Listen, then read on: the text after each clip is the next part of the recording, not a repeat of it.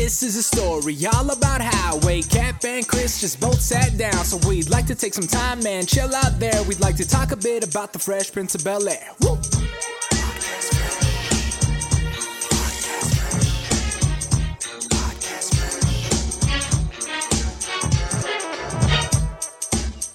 All right, welcome to show 15 of Podcast Fresh. We are back. It is the Fresh Prince of Bel-Air Season 2 premiere. We are back. We haven't done this for a while, so we're feeling pretty good. Hopefully we're not too sluggish or have any of that rust on us, but we'll see. So good morning, good afternoon, good evening, wherever you may be downloading this from. Welcome. My name is Chris Torres, and my co-host today, as always, is Ryan Mello. Ryan, how are you, brother? What's up, man? I'm doing fan-freaking-tastic. Been doing a lot of Super Mario playing. Been really taking it easy this week. Besides work, I haven't really done much. But yeah, been playing Mario. Been playing Mario? What have you done in Mario? Mario, okay, so I beat Mario 64 like a couple days ago. I beat it in like 3 days. And I've been freaking going off on that Mario 35 game that just came out. Yeah. Like, that is just fantastic.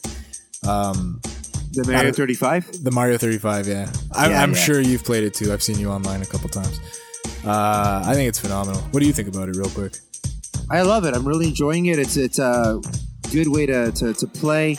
It's very easy to get hooked to because you're always, even when you lose, you always feel like you can do better. So how the Mario 35 works is it's basically you against 34 other players and smaller screens. If you ever played Tetris 99, it's kind of the same idea. So it's the original Super Mario Brothers game. All 8 worlds are in there. I've only uncovered about half of it, but I'm still going. I feel like every time you reach your limit, like they throw a new level at you, or I don't know if that just works depending on which level you're at, you know, as a character or whatever, but it's been pretty good. I've played like over 100 times and I've won 11 times, which is pretty good. It's about a 10% winning ratio. That's pretty awesome. I actually am yet to win, to be honest. Oh, man. I went over to the boys' house. My nephews to take care of them last week, and they were watching me play, and they're like, whoa, wait a minute. Because they're little kids, right? So they always have that, they think I've never played Mario before. I'm like, are you kidding me? I played this game since when you were just a dream, you know? Yeah, yeah. And so they're watching me play. They're like, oh, Uncle Chris, you're sick. And they're like watching me. But yeah, no, it's fun, man. It's a really fun game. I haven't really played anything other than Mario 35. It's so easy to play. Each, you know, if you make it to the final 10, final 5, you could be sitting there for about 10, 15 minutes. But I've also had matches where I've won, and it's been fairly quickly. So I was in there with a bunch of noobs, mostly. And then there's been other games where I'm like, man, I should be in the top 10 by now. And I look, and I'm still like number 21. Like, the match is just so intense. That's the worst. Yeah, but it's cool, man. Like, as your opponents kill enemies, the enemies show up on your screen. So sometimes there'll be like toward the end of the match, they start introducing like Bowser shows up everywhere, right? So all of a sudden you have all these different guys coming after you. It's pretty fucking cool. It is. When the Bowser starts showing up, man, it's like, oh my god, like if you're little Mario, like if you have no mushroom, like God bless you, because you're gonna take a hit. You're gonna take a hit and you're gonna lose. But yeah, it has been really fun. My best, honestly, has been second place. I keep getting second place. I'm yet to just get the win. I don't know what's wrong with the people I play with, man. They just get me at the end. But yeah, overall, I think it's amazing. I don't think it's as I don't think the formula works as well as it does for Tetris. I still think Tetris is a better like battle royale game, I'd say.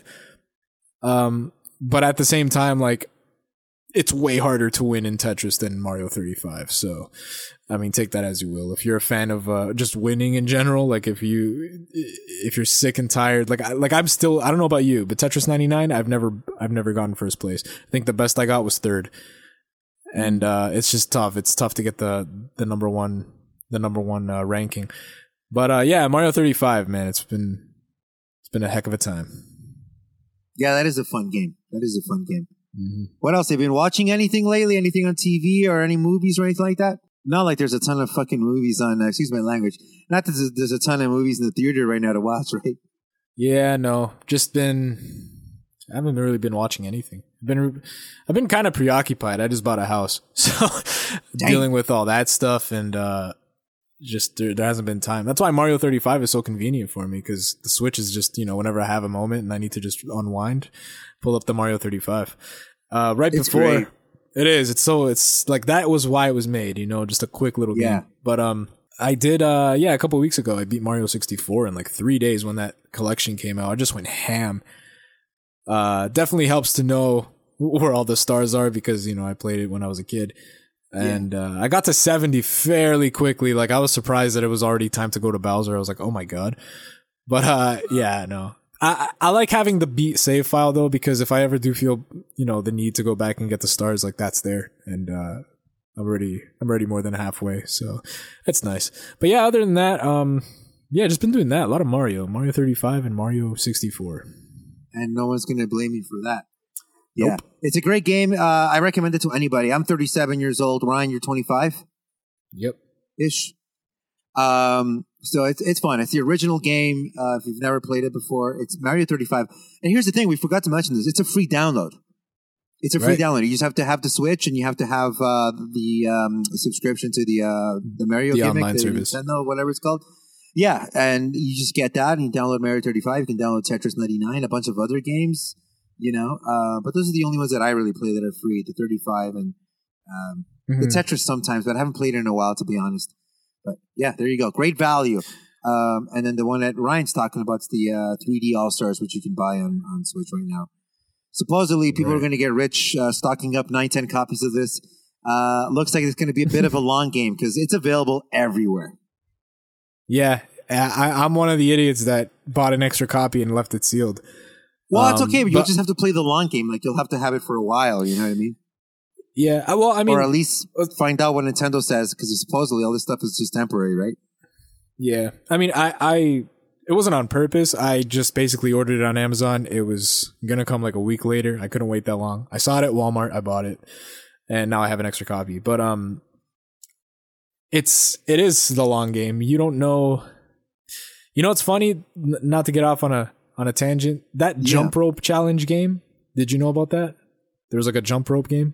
No. So Nintendo, when COVID hit, and it was like fresh, Nintendo put out a jump rope game. Like, some of the developers just said, you know what, screw it. We're going to make a little game for free. We're going to put it out there, whatever. It's an exercise game. You just pretend to jump rope with the Joy-Cons. Yeah. 2 weeks ago, they said that they were going to take the game off the eShop. I forgot what date, but it was coming up. People voiced their opinion, and now they're going to keep it on. So, are they going to do the same with Mario 35 and Mario 3D All-Stars? I don't know. I still think there's a lot of money to be made, man. Like, 3D All-Stars is like top of the charts. So, yeah. I don't know. They'd be dumb to take it off, but I could see them taking it off. I think I've said this before, but they'd probably sell each game individually for like $30. I really wish they would sell Mario 35. I don't know how they would do that, but like, I wish there was a way to sell it, because that's going to go away too, and that really sucks. Maybe it won't go away. Who knows? I don't know. I'm back in the Nintendo Mario universe. So I'm kind of still in the paradise of the whole relationship right now. But I do know that from veterans of Nintendo and Mario, they some people were like complaining that the 3D All Stars wasn't that impressive of a package. That maybe the second Galaxy game should have also been on there. For me, man, I saw 3 games and I'm like, all right, I'm in. Like, this is definitely something that I would definitely want to play, especially that I had never played Mario 64 really. So it's kind of a good excuse to pick them up. And like you said, nothing beats just pulling that out if you're stuck at the in line somewhere or you're waiting on somebody. It's just great to pull up the Switch and play that a little bit. Yeah, honestly. I mean, I'm just happy that the games were, made to be accessible on the Switch. I mean, Sunshine's been locked on the GameCube for so damn long. And now you could finally play it on the Switch. So yeah. I'd complain less and just be more grateful, honestly. Yeah, there you go. Right. But anyway. All right, Ryan, throw us the Twitter there and the Facebook. Right. So if you guys want to follow us on Twitter, know what we're doing, what we're up to with all our podcast freshness. You can follow us at Podcast Fresh TO on Twitter. And then over on the Facebook, we do have a Facebook page. Just look up Podcast Fresh. It should be there. There you go. All right. So let's get into the first episode of season 2. This is season 2, episode 1, called Did the Earth Move for You? Original air date, September 9th, 1991. This is the one with the earthquake. Ryan, had you seen this one already? This was one of the episodes I remember it. I just don't remember much of it. Like when I saw it, it was almost like I didn't really remember anything that was going on. So yeah, there's that. I don't know. All right. So anyway, let's get into the summary of the episode. We start off in the kitchen, the newly renovated kitchen. It's gigantic. Did you see this thing, Ryan? It's freaking huge.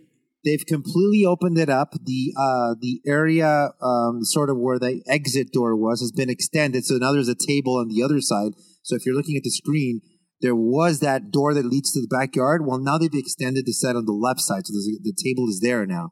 So right. Really cool. I guess they did it for blocking to try to get better shots, et cetera, et cetera. So nice little change there. So in the kitchen, Aunt Viv and Jeffrey pull out of the toaster oven something that once resembled food. It's charred black. Vivian complains about all the technological gimmicks that Uncle Phil has installed around the house. Carlton, and that'll be a running gag. Carlton comes in complaining that he can't get on the phone because Will's always talking to his girlfriend, Kathleen. So, whoa, we're starting off hot here. Already a bunch of different changes to the characters. And Carlton says, excuse me for saying this, but I am not a happy camper. And everyone's like, yeah. Wow, Carlton got mad here. So, nice little quick scene to introduce everybody. What did you think so far, Ryan? You know what?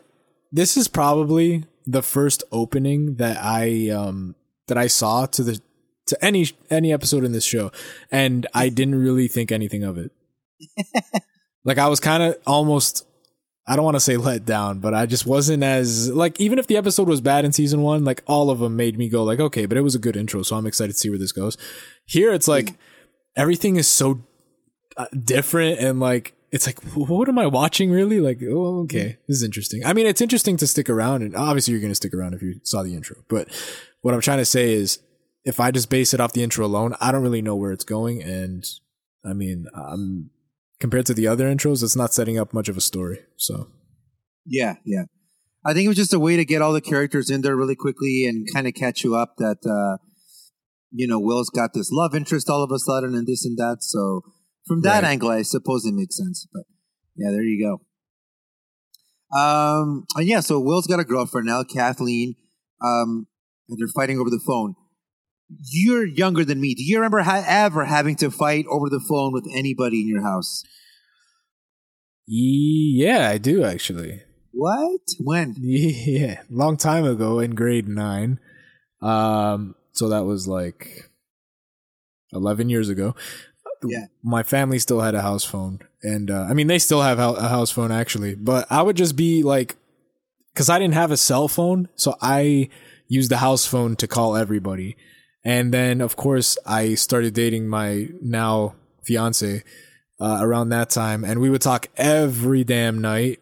And a lot of the nights, I would just fall asleep with the phone on. And, like, I'd wake up and, like, it says I've been talking to her for, like, 18 hours.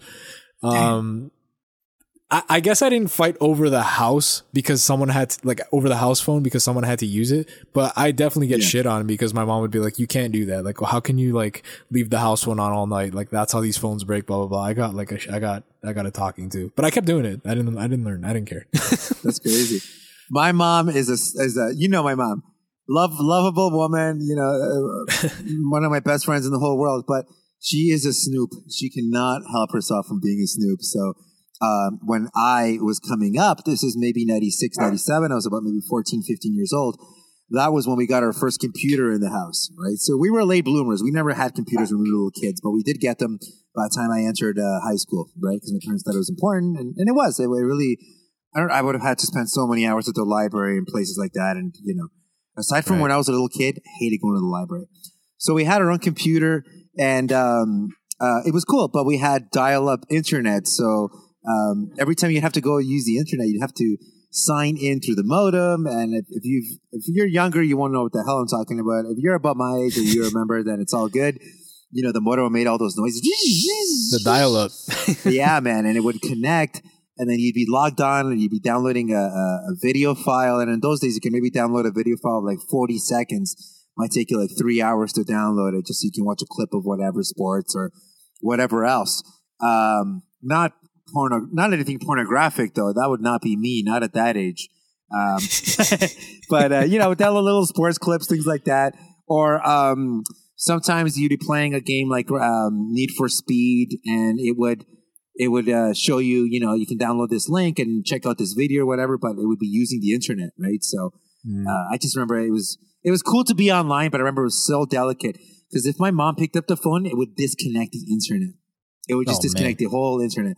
And it's not like today where, if your download stops halfway through, you can pick up your download and finish downloading it. No. It forgets everything. So you got to start downloading it all over again. So it became insane. And then, thankfully by the time I had my first real girlfriend, I already had a cell phone. I already bought a cell phone and it was my phone. But had that continued into the days of having a house phone, I can for sure see myself fighting with my parents over the phone. But it never happened too often. And, just like the fact that my mom was like, I always had a feeling she would be listening in on a different phone from across the house, right? That's the thing, as many house phones as you have, that's how many receivers can listen in on the call, right? So you could have like your mom listening in on one phone, your dad on another, your sister on another. That's kind of weird, right? But anyway, those are kind of my memories of having a dial-up internet. It sucked. Thank God I was not around for that. Yes, sir. Yes, sir. All right. So at this point, Will comes in doing the whole "I love you more" on the phone. So he's talking to his girlfriend. I love you more. I love you more. He grabs the other phone. I'm going to miss you more. So now it's turning into something else. All the other characters in the room are just like rolling their eyes. And even Aunt Viv's like, well, Aunt Viv thinks it's kind of cute, but even she's like, what the hell? Hillary and Ashley come in, making their debuts here in season 2. And they are excited that Uncle Phil got them all tickets to the Viewers' Choice Awards and that they get to sit with Arnold Schwarzenegger. This part was so funny. I don't know if I'm the only one that found it funny, but I rewound it 3 times. I'm going to meet Arnold Schwarzenegger. Thank you, sir. Thank you. Hold on, Jeffrey. When the shark bites, I'm going to meet Arnold Schwarzenegger. I'm having dinner with the Terminator next Friday night. Jeffrey, you're not having dinner with the Terminator. I didn't get you a ticket. Ooh, that's ugly. Philip, how could you be so insensitive? Jeffrey is a part of this family. Major faux pas, Dad. Poor Jeffrey. Like his life isn't sad enough already. He starts doing this dance in the middle of the kitchen. And then, unfortunately, they let him know that he's not coming. So, what? So, Phil didn't get Jeffrey a ticket to go to this award show with them. So, he's really crestfallen, and they kind of leave it at that. What did you think so far? I felt so bad for Jeffrey, man, in that scene. Yeah. Like, you think it's funny. I was like, oh, man, that's so damn cold. No, I thought it was so funny because he was so animated. Like, oh, I can't wait. I'm going to be sitting next to Arnold and thank you. Remember, he goes, thank you, sir. He's like, thank you, Uncle Phil. Oh, man. It is sad, though. They just cut his celebration. Yeah, in terms of the episode, though, I think it's awesome now. I do think now it's like, okay, the family is clearly like, they're on a good vibe right now. Like they've been they've been in some happier times, during the break when the show was going on and no one could see what was going on. Wink, wink. Yes. Things developed. Will found love, and I don't know. Everyone just seems in good spirits in this beginning episode. And now, I like it. Good start. Yeah. And now they get to go to the Viewer's Choice. Yeah. When you and I spoke about this episode a couple of weeks ago, I think I had mentioned I really enjoyed. I think I said to you, I've watched the first 4 episodes. I'm enjoying for the most part what I've seen, right? Even your episode I liked, and, I won't spoil anything, but I liked that episode, but there's certain issues I had with it, but I thought it was really funny.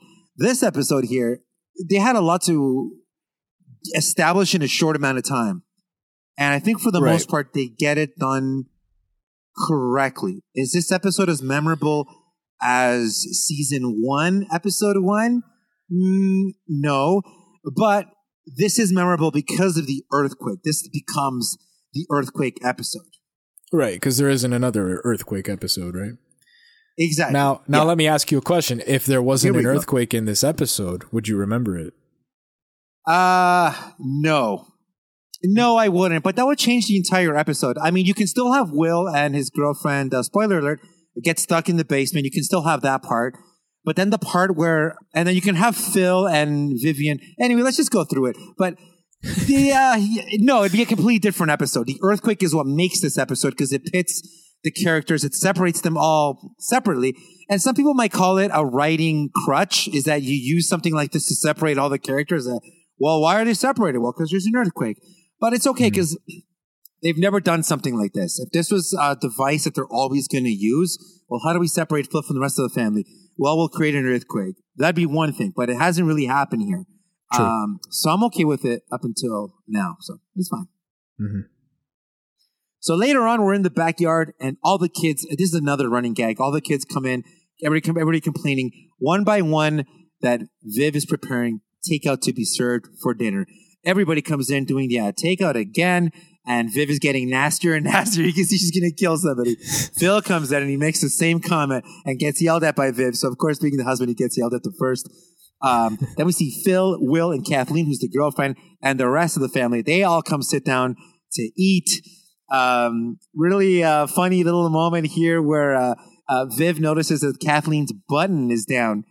And so she goes, let me. And then Will goes, no, let me. And Phil goes, let her. He goes, yes, let her. That was good. That was really good. So I really enjoyed that. So far the writing's been pretty good, pretty crisp. And so we have everybody sitting down. Hillary makes a zinger with, oh my God, that food smells terrible. I feel like I'm sitting in Coach. Dude, that was so mean. And the crowd was like, oh. That's so good, though. Like, that is so Hillary. It was awesome. So ridiculous. Yeah. So good. Yeah. Although I would have had her say, I feel like I'm sitting in economy rather than Coach. Because she's the brand person and Coach is a brand, right? So, right. Going back to the episode where, did you say Coach? When Ice Tray was like, hey, let me trade in this front row ticket and we can get to economy class ticket back to West Philly. Yeah. That makes sense. Yeah. That would have been better. That's fair. Another thing I wanted to point out is I really liked remember we were so thrown back by Phil's fascination for technology and all these little gimmicks. Remember when they all went to the mall? They were all shopping and it just for didn't presents? make sense. Yes. This comes full circle now. Like, this kind of makes sense. That's right? cool. Yeah, that's They kind of really tie cool. it back, right? It's like, okay, he's into all this technology, all this wizardry. I'm glad they brought it back. Now I have to retract my statement about it. Yeah. We might have to review that episode again. No. But it's good to see stuff like this, whether they did it on purpose or not. It's fine. Yeah. All right. Jeffrey's serving the food so they're all sitting down at the table, just to set the story up for anybody who hasn't seen this part. So they're all sitting at the table eating their dinner, but Jeffrey's going around serving some stuff that is still there. As each of them, they're all gushing about the trip and the award show. And Jeffrey drops a baked potato from about 2 feet off the plate to each of them, one by one. So Will, Hillary, and then Ashley, they all get a potato dropped. And then Jeffrey goes, pardon me while I get my knife. So he exits, and then Phil tells the family, all right, listen, we'll get him a ticket. And then Will and his girlfriend begin to make out. And then Phil's like, did I just wake up in a fucking nightmare? You two idiots in the kitchen. So they go into the kitchen for the talk. Excuse me. This is the dinner table, not the back seat of a Chevy. I want to talk to you two in the other room. Now, it's time we discuss this relationship. Vivian, discuss it. Well, what Philip is trying to say... Don't come around here with no babies. Hold on. Is that what this is all about? Look, Uncle Phil and Viv, I think you guys can relax. You don't have to worry about us coming around here with no babies. I mean, we don't even know no babies. Look, kids. Now, we know you care about each other, but you have only been dating a short time. And the kind of thing you're talking about takes commitment. You know, Aunt Viv, you're absolutely right. Commitment is what this is all about. And as a token of my commitment, I got Kathleen this ring. Oh, wow. Oh, no. Oh, God. Oh, man. How many of these talks have you had in your life, Ryan, where somebody's pulled you aside and been like, hey, listen, son? Never, actually. What? You've never had to talk? Never, Oh, never had man. to talk, no. Never had to talk. That's crazy. My dad had to talk with me when I was like 12. I was still playing with like my Ninja Turtles and like reading novels and comic books. Like, what is going on here? You're talking to girls. What's going on here, girls?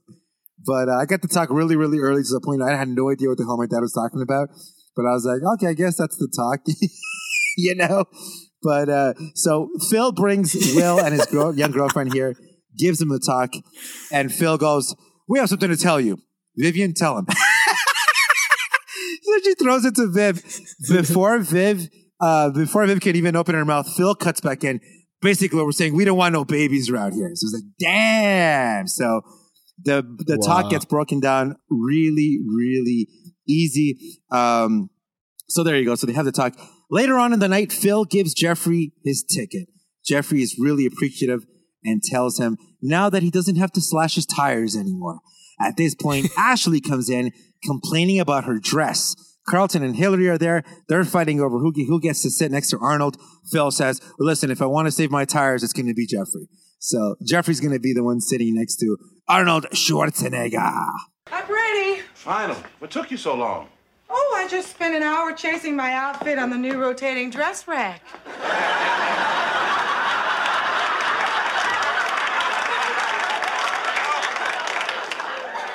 Why didn't you set the variable speed adjuster? Philip, these gadgets are making my life miserable. Well, baby, you're the one that's wanted to redecorate. Well, yeah, I wanted to keep up with the Joneses, honey, not the Jetsons. Hey. Look, before y'all split each other's wigs, can we have our tickets, please? Oh, sure. You lost them, didn't you? No, I did not lose them. Thank you very much. I know exactly where they are. They're in my desk, in my office, downtown. No problem. We'll just hop on my dress rack and swing by. Jeffrey, Mrs. Banks and I are going to swing by my office. Will's going to ride with Kathleen, and you can drive the kids, so we'll meet you at the awards. Very good, sir. Boy, this is a rare treat. I get to cruise Beverly Hills in a Volvo. Do you need a second, bro? You good? No, I'm good. Are you looking for your dog? I don't know where the hell he went. Oh, go get him. No, he's in the room somewhere. Oh, okay, all right. As long as The he's thing not, is, like, I started your... packing, so I got bins and shit everywhere, so he's probably like in between the bins. Man, you're moving already. This is sad. It's going so quickly. Yeah, well, I mean, I packed like last week because I don't want to deal with it later. So every time I had a spare moment, I would pack. Yeah, pretty much done. But yeah, that reminds me of my friend Mike. He'll go on a trip, right, and he'll be packed like a week ahead. Like, yeah, that's goals. You know, I'm not like that. But he has like, and he shows me, right? Like he takes a picture or whatever. He has like his bag all zipped up. He's got the carry-on all zipped up, fucking ready to go. I was like, damn.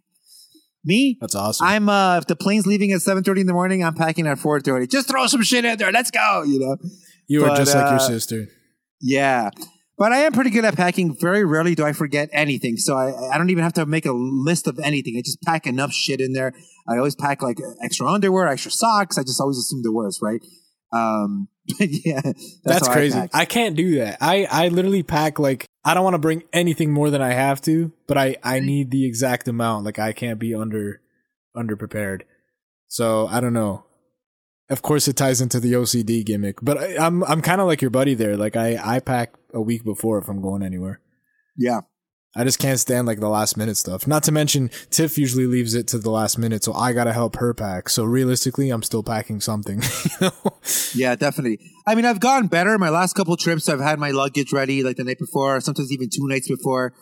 So it's really good because you know what it's like to travel, man. That last day, like you're making runs to like Shoppers Drug Mart. That's a drugstore here in Canada. You're picking up, there's a million things you forgot. You got to feed your dog. You got to buy this. You got to buy that. You know, If you're me, you got to leave your dog somewhere. So it's a constant, crazy mad race, like almost Home Alone style, with the music. I'm packing, I'm putting the dogs away. Did I forget anything? I don't know. And this is why I always hit the bar before you go to the gate. Because it calms me down. It lowers the your blood pressure a little bit. And, I traditionally, I wasn't nervous flyer. I've gotten a lot better, but, I definitely need that beer, maybe a little shot of Jameson before I get on the airplane and get ready to go. Damn. I haven't been on a plane in a long time. Gotta do that. When's the last time you went on a trip? Man, exactly 10 years ago. You went to Portugal. Went to Portugal when I was 15 by myself. No way. Just said, F it. I want to get out of here. Got a plane ticket. Just went there by myself. It was awesome. Reed, your parents sent you away. Yup. They couldn't wait. They were disappointed when I said I was coming back. You will love Portugal. They're like, maybe you'll like it enough. You'll stay there. What?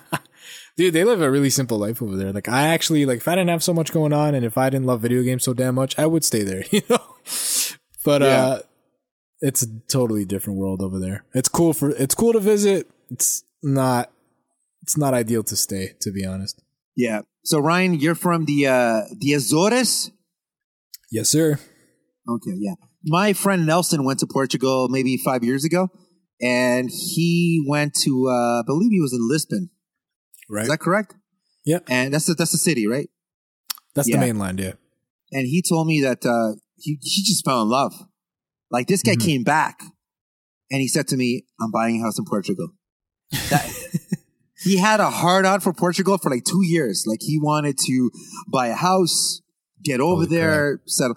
But the thing is, it's easy to go somewhere else and just fall in love because you've been there for 3-4 days and you fall in love.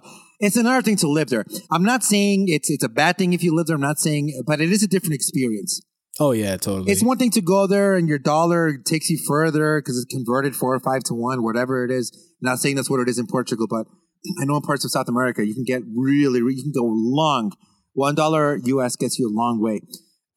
That's fine because we're working here and we're bringing our dollars or we're converting them. But if you're working over there, you better have a good job because, if you do the exchange rate, it might be cheap to buy a house there. But if you're also working there, it might not be as affordable. You know what I mean? Right. No, you're totally right there. If we were to take our money to Portugal, because they do euros, you got nothing. The euro is so much more expensive than the dollar. It's actually sad. It's ridiculous. I remember I went there with money, and then when I did the currency conversion, it was way less than I thought it was going to be. I was like, holy crap. I actually had to get my parents to send me some money because I didn't have enough for the whole trip. Wow. But you should have called me. Didn't know you at the time. Damn. Sorry. But I knew you 10 years ago, you bastard. 10 years? Oh, yeah. Well, I'm sure you heard of me, but we didn't really. I'd heard rumors. You were like, my sister's dating some asshole, but I don't know about him. No, I've seen you from the very beginning. But dude, when we met, we were right now, 13 years is not that bad when you're 25 and I'm 37. But when we met, I must have been, this is when did we meet? 2009, 12 years ago, maybe? Yeah. Yeah, so I was 25, 26. Oh, and you must have been 13, 14, 15, right around there. Yeah, totally. So, how about that? I might be off with the math there. You get my drift. Yeah. Oh, but now, and you'll notice that as you get older too. Before, what you thought your 35-year-old friend, you don't have much in common with them, but you'll start to notice now that once you reach 25, 26, your friends will be all over the place in age, and you'll definitely, depending on your personality, you'll notice you have older friends or younger friends, but usually a mix of both. You're one of my younger friends, believe it or not. I'm really? I'm friends with 40-year-olds and 50-year-olds, honestly. Plus my field of work is you're most likely to see guys that are way older than you than way younger than you. But it's funny though, the guys at work, like the guys that are young, they tend to stick together because they know they know like the ratio of young versus old. But yeah, no, it's not that big of an age difference. You're right. Like 25, 36, 37. It's whatever. It is what it is. Yeah. But I can see what you're saying. Like back when I'm like 14 and you're 25, like I'm a 25-year-old. I'm not going to hang with a 14-year-old. Right. Like right now, you're 25. If you met a 14-year-old right now, nicest guy in the world, I'm sure, but there'd be a limit to, you know what I mean? Just there's too much difference in experience, too much difference in, you know what I'm saying? A 14-year-old and you are going to have two it's just completely weird. different mindsets, right? Yeah, and plus I'm sure I would be very like brotherly rather than friendly. You know what I mean? Like if I like, what's a 14-year-old? Like your nephew Sebastian is like 8, Practically, 9. Yeah, he's you know what I mean? He's only doorstep. 5 years. He's just 5 years younger than that. So it's like I can't really be friends with that. You know, it doesn't make any sense for a 25-year-old to be friends with a 14-year-old. It just doesn't work unless they're family, you know? I remember being in grade 2, 3, and I had some friends that were in grade 5, 6. And my mom was like, why you hang out with older guys? I'm like, yeah, they're my friends, you know? Yeah. You guys are in the same class. I go, yeah, but we see each other at recess and stuff like that. And because usually how it works is you have a friend in class, and they happen to have like an older brother that goes to the same school. And that's how you become friends with older guys, girls too. That was just my experience, right? But yeah, in his school, it was a bigger deal to hang out with somebody who's like 1 or 2 years older than you. Whereas, you know, as you get older, it doesn't even matter. 1 or 2 years, that can make a huge, huge difference. Right. But just out of curiosity, I actually pulled up the currency conversion between a Canadian dollar and a euro. Oh yeah, tell the good people. Yeah, so a Canadian dollar translates to 64 like cents in euro. So that's terrible. Also, side note, our Canadian dollar is not doing that well anyway. Was it ever? Like I don't remember a time where like the Canadian dollar was thriving. Yeah. We were on par with the US. What year? When was that? I was probably too young. Do you have Google open? Type in. I do. Type in Canadian or best Canadian dollar last 10 years, whatever. Sorry for boring anybody. But the Canadian dollar used to be on par. So you could go to the bank with $20 Canadian. They would give you $20 US. That is as strong as your freaking dollar could get. It's not that long ago. 2002. There you go. Yeah, so I was 7. So I couldn't really give a damn about that. I was still playing with my Ninja Turtles. Will goes to the basement because he wants to grab his lucky glove. So grabs Kathleen. I don't know why Will didn't go by himself, but I guess for the sake of the story, Kathleen went with him. I just thought Will was trying to get her away so they could make out or whatever. That's all I was thinking. But yeah, I thought that's what it was, though. Right. Yeah, so they go out, and the door got stuck. So they go out to the basement with Kathleen. So the story is they're all getting ready to leave to go to this award show. But Will goes downstairs with Kathleen. They look around some of the stuff that's down there, boxes, a couple different gimmicks, and stuff like that. We cut to the office where Phil procures the tickets with Vivian. So Phil had to go to his boss's office downtown and grab the tickets. That explains why the family's all split up. So Vivian and Phil went downtown to grab the tickets. And then I think it was Jeffrey that was tasked with bringing the kids in a separate car. So Jeffrey and the kids are in a car, and Will is in the basement with the cat. So 3 different scenes going on at the same time. He's in the basement with Kathleen when all of a sudden there's a giant earthquake. Everything starts moving, and you see everybody reacting to this. Will freaks out. He slides under a table. He's super spooked by what happened. He goes, "The ground moved." Kathleen starts kissing him to make him feel better, and Will says he's really not fine. He's not okay. So Kathleen tries to leave, but the door is stuck. So Will starts to have a panic attack. So here, what's happened is the door frame has misaligned, so now the door slab can't open properly. That's that door window knowledge that I have up here. So that's what happened there. That's why the door can't move. They need to call me so I can come get them a new door. Or they call me to fix it. Yeah. Vivian, did you see? Oh my God. Jeffrey, take it easy on the curves. It's not me, Master Carlton. It's the road. I think it's an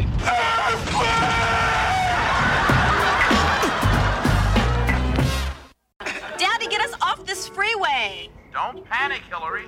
Yeah, I don't want to have to slap you. Try it and you'll be singing soprano. Calm down. I'm sure traffic will be moving any minute. It was just a small tremor. Any word on Will and Kathleen? They're probably stuck in traffic as well. This freeway's backed up for miles. Okay, kids. Now we're gonna stay at my office until the power comes back on. You behave yourselves. And Jeffrey, Sir? hang in there. So he hangs up. That's cool. I like that. Phil's checking in on the kids, which makes sense. Why would you not check in on the kids? Checks in on the kids. Everybody's fine. We flash back to the basement, and Will has made beds for the both of them. They fight over who gets which bed, because Will's made himself the comfier one. But Will lets her win, saying that he can't resist those pretty green eyes. Then he stops himself. Wait a minute. They were green. What the hell happened? And she says that she's wearing contacts. And Will says, oh, he's fine with that.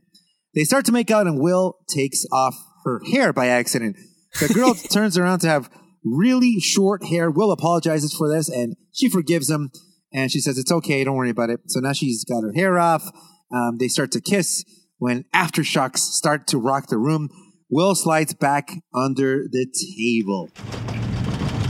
Beat it, baby.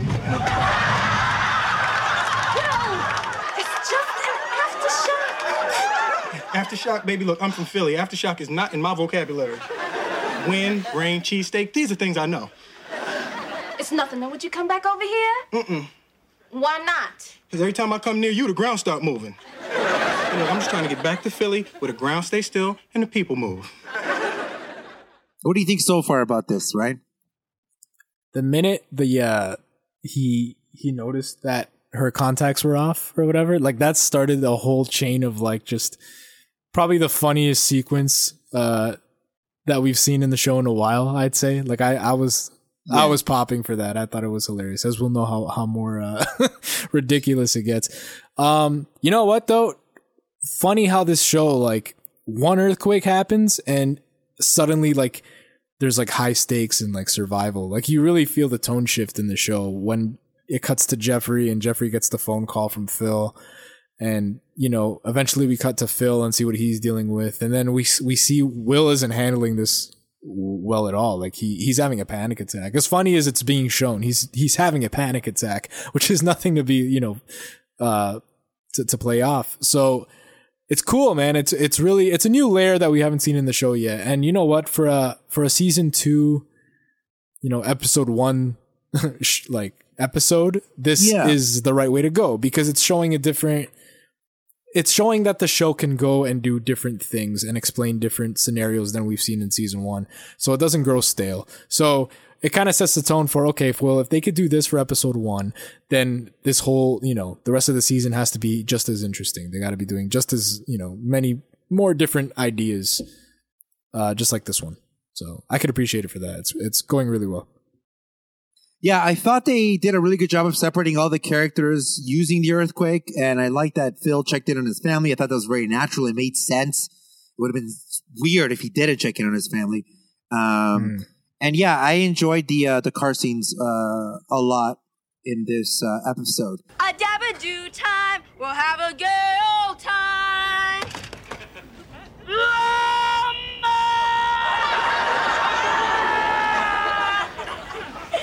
So what do you want to sing? How about Go Away, Little Girl? Why don't we listen to the radio? With all due respect, Jeffrey, I'll pick the station. Let me do it. I'm not listening to that. Well, I'm not listening to that. Cut it out, you guys. You cut it out. Don't you talk to me like that. Jeffrey, what'd you do that for? It was either the knob or one of you. Phil enters his office with a bottle of champagne. So right now, Phil and Viv are still in his office. So Phil enters with a bottle of champagne, saying, "Look what I found in my boss's office." Vivian says, "You should be ashamed of yourself." what brand is it? Phil pops a bottle and plays a little slow music. I love this scene. I like how they're just, the family's fine. Everybody's okay. Everybody's, you know what I mean? Making their way back home kind of thing. So they pop a bottle of bubbly. They got the music going.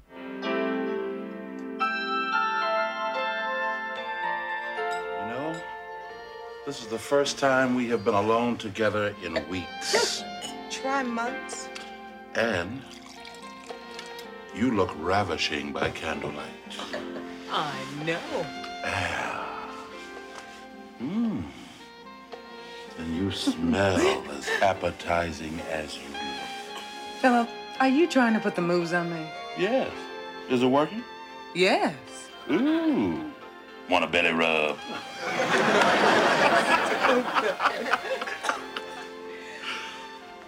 You know, this earthquake could have been the big one. We shouldn't argue about things that just don't matter. And I'm sorry I gave you such a hard time about the gadgets. No, I'm sorry. I get carried away with those things sometimes, baby. I'll cut back. What is that? It's my automatic pulse monitor. It likes you. Well, honey, I hope it has a warranty.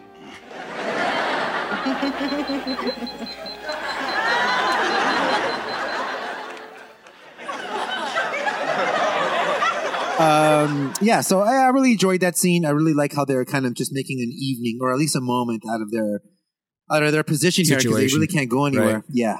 In the basement, Will is now losing his mind. Kathleen asks for more breath mints, but Will states she ate them all, and she didn't even offer Will one.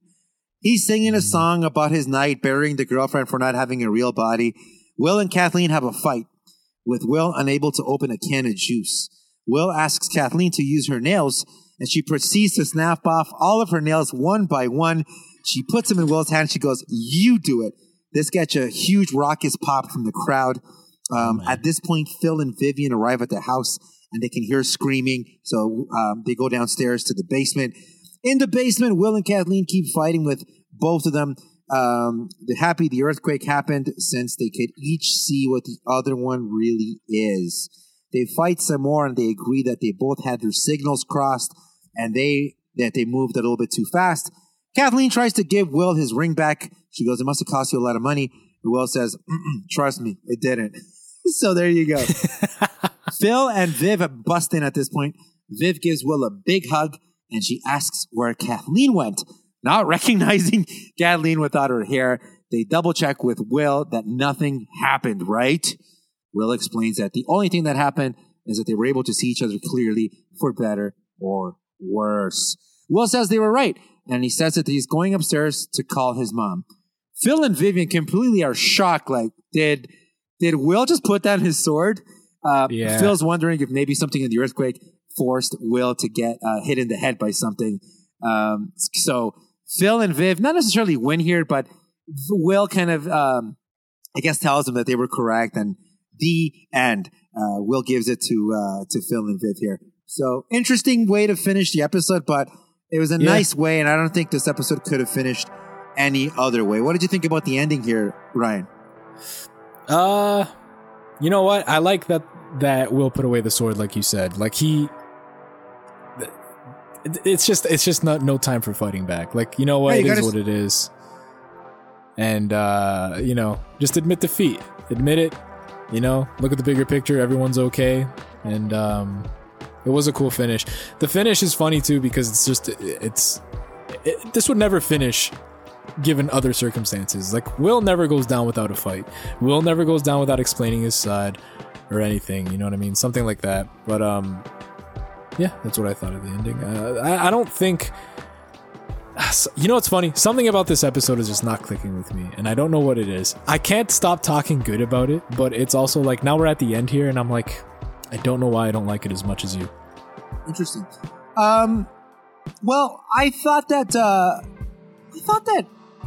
Will's girlfriend, despite having all the fake stuff, she just wasn't very likable either. She wasn't very likable. Because even the mean girls that Will's dated, they've at least had a little bit of charm to them. You know what I mean? Right. There's a method to their madness. But this chick just had nothing redeeming about her, in my opinion. And I think I know why. To have her start off as Will's girlfriend, I was like, dang, okay. I think that's why, though, because every other girl, we see how Will gets them at first. You know, like we see how charming they can be in the beginning. We've seen like the good side of them before, you know, things eventually hit the fan. Whereas in this episode, this girl is just, the episode starts and that's Will's girlfriend. So we don't really, like, for lack of a better like way to put it, we don't see her win over Will's heart or anything like that. Like, she doesn't, because if she wins Will over, she also wins the audience over. Like, that's just like how we are. We want to get behind the main character. So we never saw that. So it's like, to us, it makes no difference whether she stays or goes, because she never really made an impact on the audience in the first place. I think that's what it is, because I can't think of any other way that, like, I bet if the episode started and it was like, the thing is, they couldn't make like a 3-minute opener where Will finds this girl and, you know, makes her his girlfriend, and then they go through this earthquake thing. Like, it's just impossible to do like a really engaging story like that without, you know, sacrificing time. But if there was an episode, let's just say this was a 2-parter where it began and it showed like how lovey-dovey these two can be, and then whatever, at the end of the episode, they're like just so in love, everything went well, whatever the hell happened, and then, you know, this episode happens where they're gonna go see the Choice Awards. It's cool. Like, it would be a lot better, and I think I'd like the episode a lot more, but I just feel like it's just, this episode starts and it throws so much new in your face so fast that I just kind of get overwhelmed. But that's just me. I mean, you might like it, other people might like it, but it's just, it's like, what the hell happened between the last episode of season 1 and the first episode of season 2? It just, it just gets me. It just really gets me. Well, I remember in last season, remember we said this? We said we almost felt like they ran out of steam for the last few episodes and they were just writing these repetitive kind of stories. And it happens. The Oasis effect, right? Like, you save up your entire life. You have like your 12 best songs, right?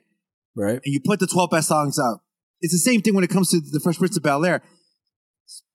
Especially back then, knowing now what we know now, that it wasn't exactly all everything golden. Sunshine, you know, there's rainbows. issues with Will's acting. There was issues with the actors in the show with respect to getting used to each other. So a lot of growing pains, I'm sure, that went through season 1.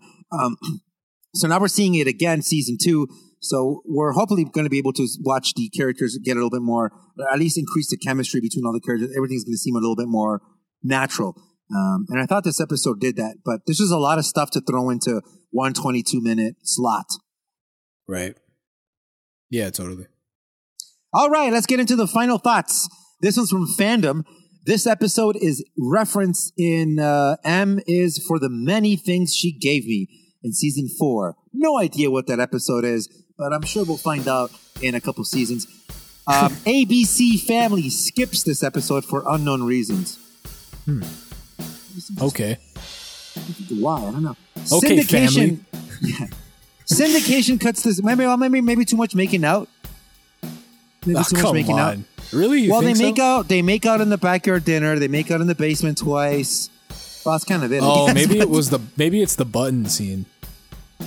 Yeah, or maybe because it's family, they think like the earthquake might be a little bit too traumatic for like little kids to watch, kind of thing. I guess it's a bunch of shit. I don't know. Whatever. ABC Family, suck it. They skipped a season for unknown reasons, and we don't care. Syndication cuts the scene where Ashley is singing in the car. That's when she's singing the Flintstones song. I thought that was fine. That is when they changed the scenery in the Banks house. It begins with this episode. So we have the living room has been done up, as well as the kitchen has been done up as well, from what we're able to see so far. Also from Fandom, so this is the first episode to show the new sets of the larger kitchen and living room with more spaces. The feel and characters are more informal. The first season had an 80s type vibe to it, but this season is more 90s. So I'm guessing we're pulling away from the camera. We're putting more characters in at the same time. Less with the tightness of the shots because your sets are a lot bigger now, so you're able to do that. And this was cool. I saw this one from on IMDb from a random user. When Phil and Vivian are in Phil's office, and if the earthquake knocked out all the power, then how can he turn on the stereo? Oh, no. So here's what I think. Earth, Wind, and Fire, they have a backup generator at the office that clicks in, right? Because you got to, if you're working at a law firm, you got to have power 24/7. You know what I'm saying? So I think there's a power. You know backup. what? That's believable. Like some kind of backup power where, you know, in case of emergencies for stuff like this, it turns on. Yeah. I don't know why it would just turn on the stereo and not the lights, but sir, where should we designate the power? Make sure it all goes to stereo. You got it. Make sir. sure the music happens. Make sure the music is most important. Sir, what about the emergency doors? Should they be locked or unlocked? Oh, I don't care. Keep them locked. Yeah. Keep them locked so everyone can hear the music. Yes. Awesome. So that's what I thought. That's what I thought about the. Well, those are the trivia, facts, and goofs. That last one, yeah, it's kind of a goof, I suppose. But sometimes that one didn't even bother me that much. But I can see why somebody would be like, "Hey, wait a minute. Supposedly there's no power, right?" That's really thinking about it, though. Like, I would never have turned an eye to that. Right. I tell you what, though, this is one of the reasons why people suggest that you keep a family phone, a home phone. You know why, right? Why? If the cell phone towers go down, you don't have any phone, right? Oh, okay, yeah. If power goes down, you might still have your cell phone. If power goes down in your house, your phone will still work. If you have a traditional phone that's hooked up to your phone line, you're not going to be able to see call display or any of that. But if you just put in plug in a regular phone, you should be able to get a dial tone and dial out. So there you go. There you go. Yeah. What did you have any additional feedback to add so far about anything I've said right now about the trivia or anything you want to add about this episode at this point before we get to the final thoughts and ratings later? I want to. Yeah, you know what? The from the trivia, because it says that this is the first time we see the new layout of the house. I just wanted to chime in on that. I think it's cool. Like I always, when I think of the Fresh Prince, I do think of the kitchen always looking like that. Despite like season 1 being like one of my most watched seasons of the show, I always think of that kitchen in the way that it's presented here. And it will work to the show's benefit. Like you can get so many people in that shot. You can make really cool shots with the people eating and then someone coming in from behind from outside. Like there's just a lot they could do. So this is a really, really smart change. But yeah, I just wanted to give my 2 cents on that. I didn't really get to speak on it before. Cool. Yeah. But so we got a new segment here. Oh. Chris, what is your zinger of the show? The zinger of the show. Oh, man. So the zinger of the show is going to be an award that I give out every episode. And it's going to be for the best line or the line that I feel got the best reaction. And this episode is very simple.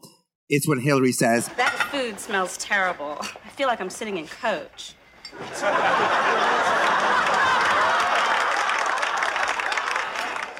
That's the best line. Oh, the line is vicious, but also the crowd reaction is really, really good. And we're going to play it for you guys right now. Ryan, my brother, let's go to you right now. What did you think of this episode? Give us a rating and give us a couple of bullet points, what you thought about the show overall. Yeah, so I'm going to give it 6 grown men hugging teddy bears out of 10. That's so interesting. That will never be a rating anywhere else, ladies and gentlemen. That is only here at Podcast Fresh. But anyway, no, I thought the episode, man, I don't know. It's just, it tried to be different, and I'll give it that. It was different. It introduced a real life, traumatic situation. It introduced a pretty real scenario between all the characters where you could be stuck in an office building. You could be stuck in a basement. You could be stuck in your car. It was cool. The earthquake angle is what kind of makes this show. But like I asked Chris in the beginning, if you take the earthquake out, this show is just another filler. And it sucks to say that because it's the first episode of the second season. You want to make more of an impact, in my opinion, than what this did.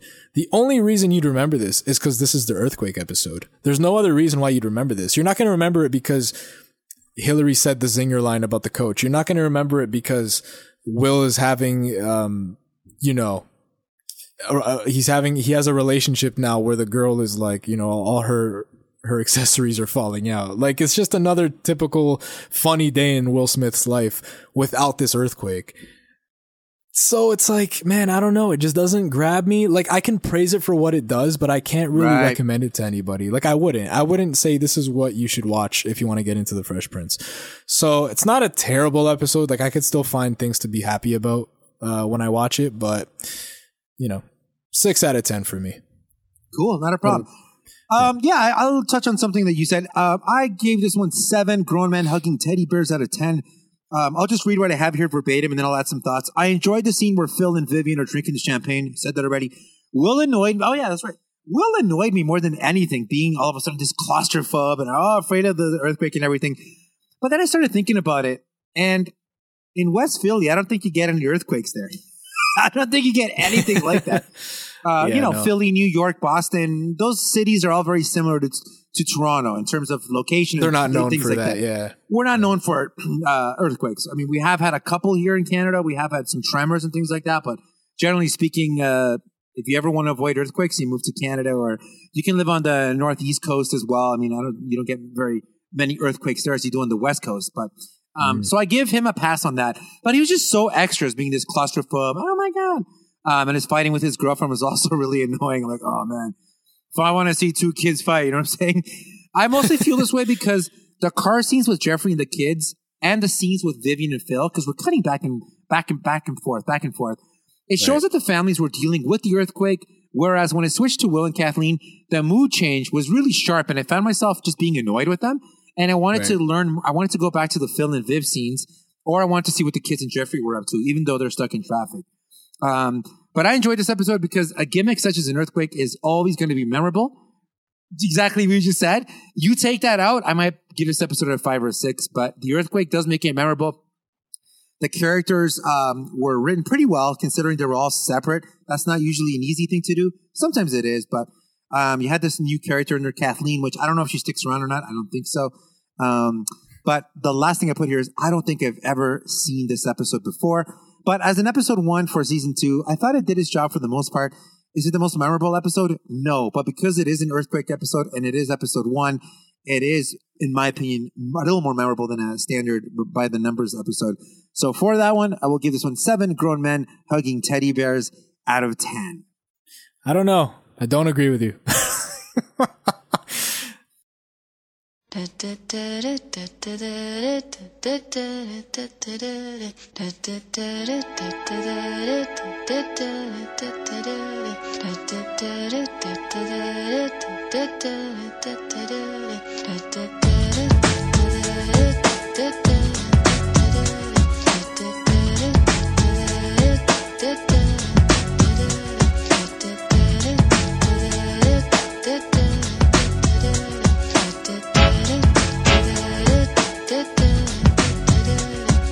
Sitting in the morning at the diner on the corner.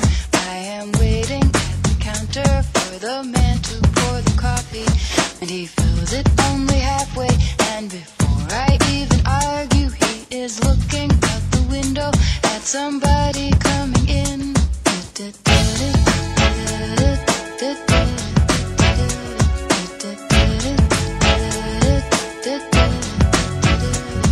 It is always nice to see you, says the man behind the counter to the woman who has come in. She is shaking her umbrella, and I look the other way as they are kissing their hellos, and I'm pretending not to see them, and instead I pour the milk.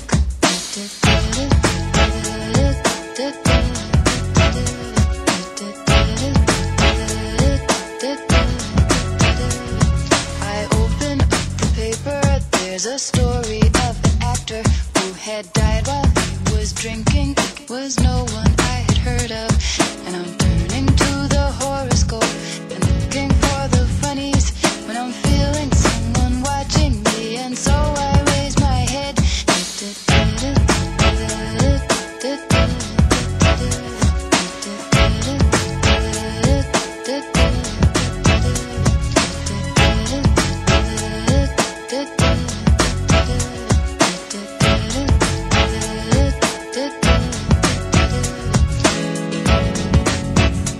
There's a woman on the outside looking inside. Does she see me? No, she does not really see me, 'cause she sees her own reflection. And I'm trying not to notice that she's hitching up her skirt. And while she's straightening her stockings, her hair has gotten wet.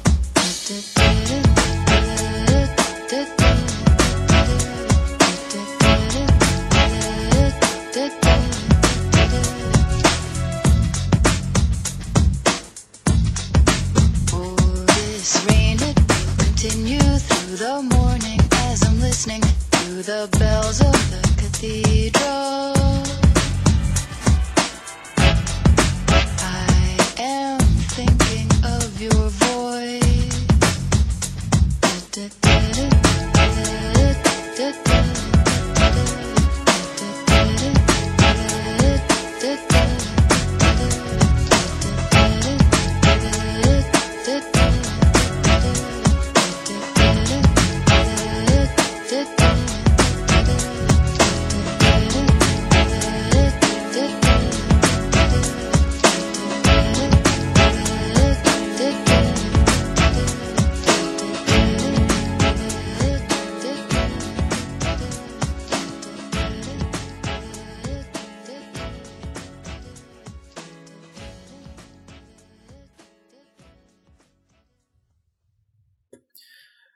All right, everybody, we have eased your ears with some fine music, but now we're going to bring you back into the main course of the show. Well, I mean, the whole show is the main course. Never mind. Chris, let me ask you a question. Yeah. How does it feel to always be wrong? I don't know. I'm usually right. I'm rarely wrong. You can't turn that on me. You cannot turn that on me. 7 out of 10 for that last one. I do not believe it. Oh, man. Maybe at the Freshies for season 2, I'll change it again. We'll see. The Freshies. We're already thinking about season 2 Freshies. Damn. Season 2 Freshies. Freshies, Freshies 1 went amazing. I love that episode. Yeah, I'm still waiting on Alfonso Ribeiro.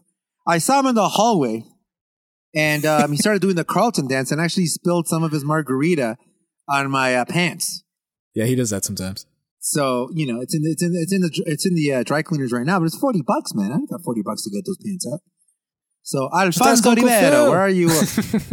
Hit me up with $40. Come on, man. I need to get those pants out of there. Oh man, you know who never has $40? Jazz. That's right. That's right. I asked him for $40. He said he didn't have any, so I threw him out of the award show. He's tremendous, just like Phil did. Yeah, I don't know how Jazz got. I don't know how Jazz got in because he didn't have a ticket. But he's the only guy that made money tonight. Well, him and Jeffrey. Oh yeah, 100%. Those gamblers. Anyway, fun banter. We'll save this for Freshies too. All right, let's get back to the show. Next episode, season 2, episode 2. The episode titled "The Mother of All Battles." The original air date was September 16th, 1991. So we begin with Will walking in through the back door from school into the kitchen as part of that new setup for the house. He's frustrated and explains to Aunt Viv that it took him 45 minutes to get home from school, even though it's only 3 kilometers away. He blames Carlton's driving. Carlton enters through the door and says, "Look, the fact I'm safety conscious does not mean that I drive like a little old man." Then Will tells him, "Carlton, please, George Burns flipped you the bird." And Carlton says he was waving and has arthritis and walks away. That is so what a dumbass reason. Will tells Vivian, at least you have 2 other kids that are normal. At that moment, though, Hillary comes in upset and tells him that she's been stabbed in the back. When asked what's wrong, Hillary says that her friend, Francesca, asked her to be a bridesmaid at her wedding. Will, at this moment, just jokingly just mocks her, saying, "There's no God, okay?" He says it like Hillary. It's so good. Hillary then explains that she's in charge of taking care of the rice that they throw when they leave the church. She then follows that up with saying, "I'm gonna learn how to cook just for her wedding," and leaves. Ridiculous. Hillary cannot be this dumb. Will then tells Vivian, "Don't feel bad. At least you have one normal daughter." And then, of course, the last kid, Ashley, walks in. She kicks a chair, throws her bags, drinks milk out of a carton, and just chomps down on a chicken leg. Will tells Vivian, "Viv, it's about time you started feeling bad." Intro credits. What do you think of that opening? I didn't think too much of it. It kind of started the way episode 1 did, just in the kitchen, introduce all the characters. Nothing really here. Just obviously the comedy is she keeps saying how all her kids are normal and they're all out of their minds. They're just not normal. Yeah. So it's fun. Yeah, I will say this is exactly like me, in my opinion, just the same as yours. It's not grabbing me again. Like this intro is kind of like the last one where it's just, I don't know what it's setting up, but it's not really doing a good job of making me curious, but it is what it is. All right. After the credits, we go back to the show. We see Ashley warming up a thermometer against a light bulb to make it really hot. She's obviously trying to fake sick. She gets found out right away by her parents. They ask her what's wrong. She blames it on a test that she isn't ready for tomorrow. Phil tells her to go study till bedtime, and that she just gives the best effort that she can for the test. At this point, it's like I believe that, I tried to fake sick many times when I had a test coming up and I just wasn't prepared. Right. Will then goes up to oh, you did it too. Oh my God. I'm telling your mom. Yeah. Will then goes up to visit Ashley in her room. He tells her that if she wanted better results, she would have warmed up the thermometer near a 60-watt light bulb, not a 100-watt light bulb. Right. Ashley then comes clean and tells Will what's really going on.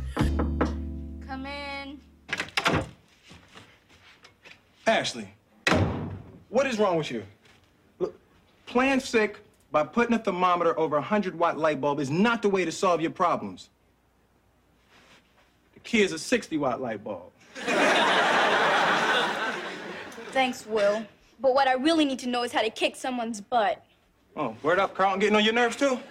It's not Carlton. It's this girl, Paula Hoover. If I don't give her my lunch, she hits me. And tomorrow at 3 o'clock, she's gonna beat me up whether I feed her or not. Well, I happen to know she ain't gonna be beating you up. Why? Did she die? No. I'm gonna teach you how to defend yourself. Get up, girl. Come on.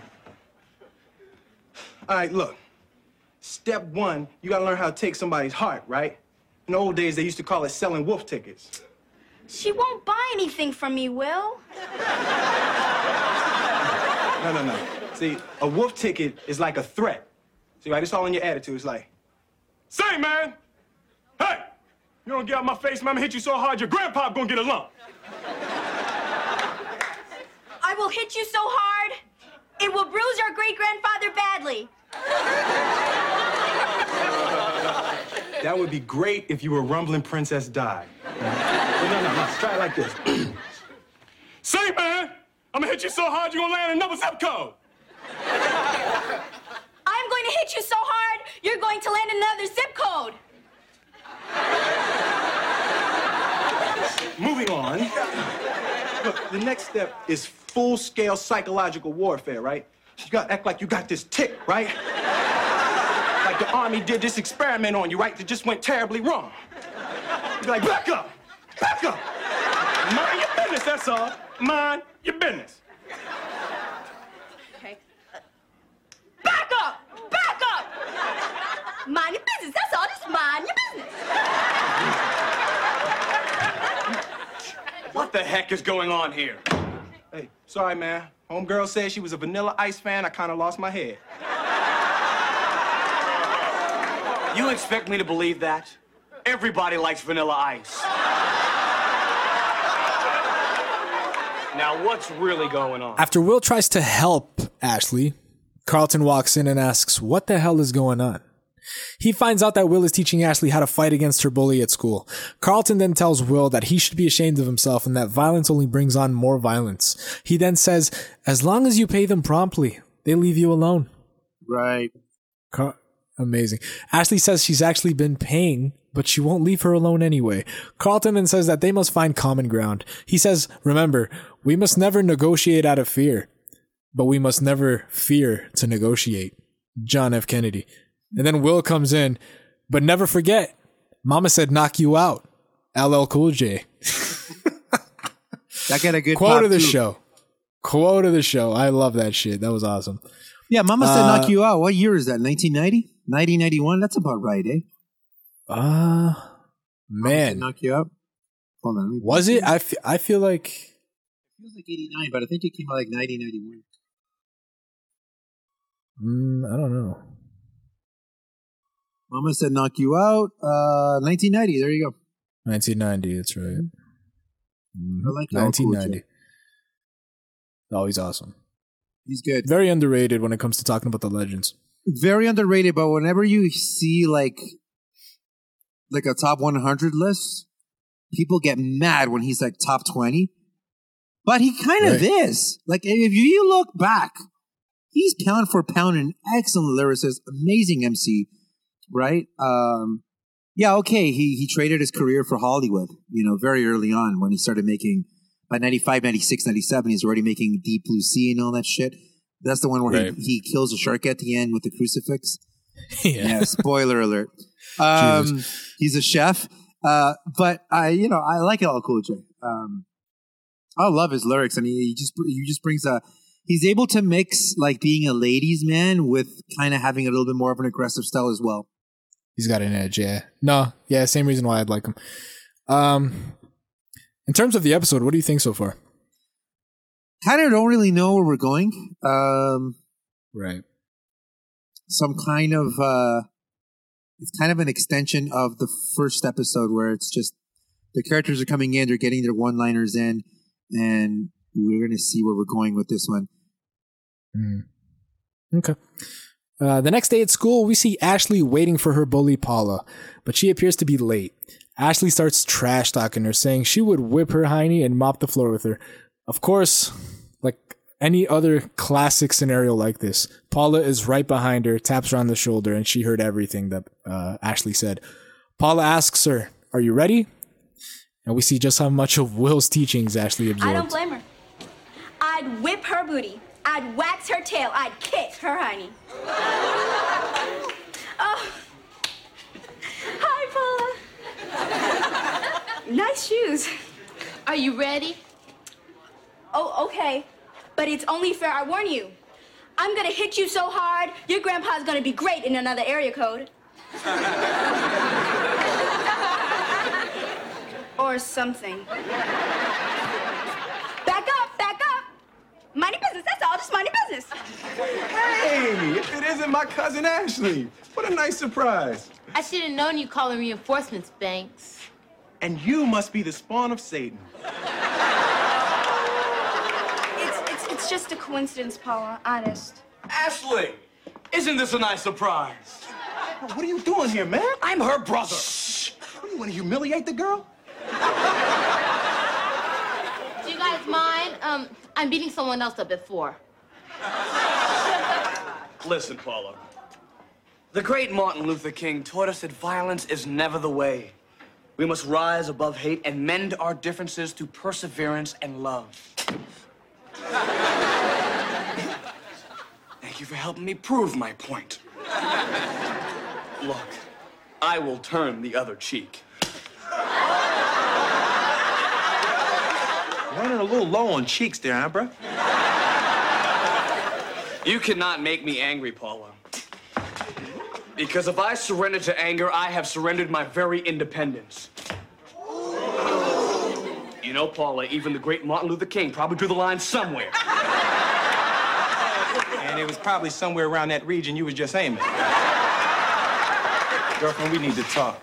Yeah, so in an interesting turn of events, Will and Carlton showing up to Ashley's aid only for Carlton to get completely smacked around and Will getting completely hustled. Back at the Banks residence, we see all of Francesca's bridesmaids looking and picking out the bridesmaids' dresses. Hillary comes clean to her and says that the dresses are just an abomination.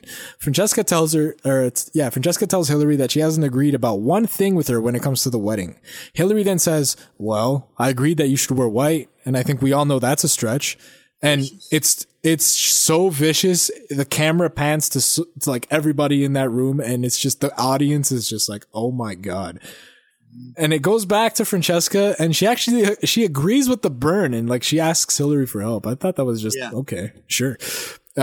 Hillary, of course, has an entire presentation planned out. Like right at that moment, she gets her projector, she starts playing it on the wall of potential dresses. Yeah, she goes, "Jeffrey, hit the lights." As if she didn't have this whole presentation ready to go, right? She was going to show it regardless. Yeah. Amazing. In the kitchen, Will runs in from playing basketball and sees that Aunt Viv is on the phone. Turns out it's Ashley's principal, who informs her that Ashley hasn't been at school for the last 3 days. Oh man, if that was me, I'd get a whooping. Well, there must be some mistake. Are you certain? Thank you. I appreciate the call. Cannot believe this. Is everything all right, Mom? Yeah, what's up? Well, that was Ashley's principal. He said Ashley hasn't been to school for the last 3 days.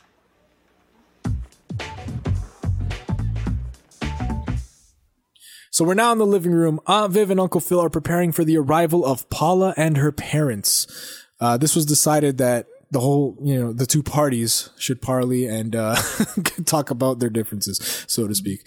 Will walks downstairs screaming, "Let's get ready to rumble!" Like, Will, what's funny? Will has been the advocate for this not to happen. Right. He does not believe that they should settle it like this. So it's kind of funny. He's just mocking Uncle Phil the whole time about how they're going to end up in a fight. And he's just like, "Oh, Will, come on, relax. We're just going to talk like adults, whatever." Right. Yeah, right. In walks Jeffrey to announce the arrival of Dr. and Mrs. Norbert Hoover, along with Paula. Jeffrey takes Paula into the kitchen for some cookies, and of course, Ashley is there. Jeffrey leaves them alone because he needs to go serve wine to the guests. Vivian asks Dr. Hoover what kind of doctor he is, to which he replied with child psychiatrist. It turns out that Paula has been telling her parents also that Ashley is actually the one doing the bullying, not Paula. Pan the camera to Vivian and Philip, and their eyes come out of their head. They're like, "What? Excuse me?" Yeah. Oh man. Cut to the kitchen. Ashley asks Paula why she specifically picks on her and not anyone else. And it turns out that Ashley cut in while Paula was dancing with a boy at a school dance. Long story short, Ashley didn't mean to. She was dancing with a guy that liked Paula. Paula was dancing with a guy that liked Ashley. And I don't know what happened, but Ashley kind of got in the way. Paula took offense to that and thought that Ashley was just cutting in on the man. And that's what led this whole bullying story, which is just, okay, sure. It's kiddie stuff, I suppose. Mm-hmm. What do you think? Very childish. I thought that, I don't know, I'm just over this kind of storytelling with it, I didn't like how easy the bully gets forgiven at the end of this. Like, yeah, it's okay. We're friends now. What? You know what I mean? Yeah. And we'll get to that 100%. I don't get that. But, yeah, no, it is what it is. Right. They agree to be friends after everything is explained, and they put everything behind them. Paula gets up and gives Ashley a hug. This moment's awesome, though. Will walks in at that moment and thinks Paula is choking Ashley, so he's like, "No!" And he gets her off and puts her in a full Nelson. It's just wild. Yeah, both of the girls kind of become friends, and then the, what's the girl's name, the bully? Paula? She goes to hug, but she's so much taller than Ashley, so when she goes to hug her, from Will's angle, it looks like she's being put in a headlock. She's giving her like so a Will choke. comes Yeah. in, no! That's pretty silly. He puts her in a full Nelson. It was so funny. So Ashley's like begging Will to stop, and he just won't do it. And then she's like, "No, Will, seriously, like we're friends now." And then he says, "Oh, you sure you don't want to get a couple sucker punches in though?" So good. We then cut back to the living room with all the parents. Oh my God. Words cannot explain Paula this. is wonderful. She's really, really adorable.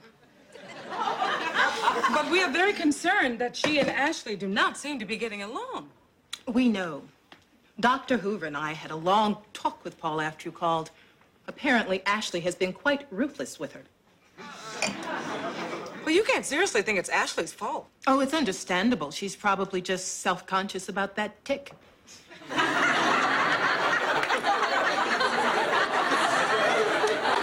I'd be happy to prescribe something.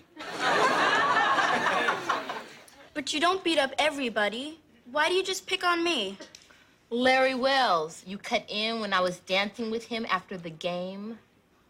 No, I didn't want to cut in. Hey, I was dancing with Brad Nelson, but he wanted to dance with you, so I was stuck with that guy. I never even knew his name.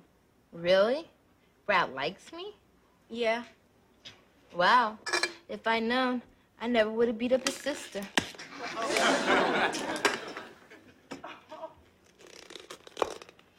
Ow. So, you want to be friends? As long as you're not after Larry Wells. Larry who? Okay. We're friends. We're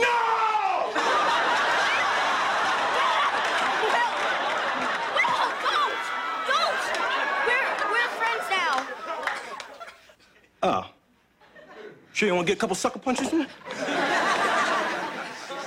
Your daughter suffers from displaced aggression syndrome. Oh, well, Dr. Hooper, I'm afraid I would have to get a second opinion before I could believe that. Oh, it's definitely displaced aggression syndrome. Let me put it in simpler terms. This is where a child acts out the repressed hostility of an unhappy home. And what is that supposed to mean? Oh, too many big words. No, Miss Thing, but I got a couple of small words for you. Hey, good news, people. The girls. Obviously, your wife is upset. It's common with women in midlife. I'd be happy to prescribe something. Dr. Hoover, the school where you got your degree? You find it on the back of a matchbook? Please, my humble brothers, please. Penn State, my brother. Really? Good school.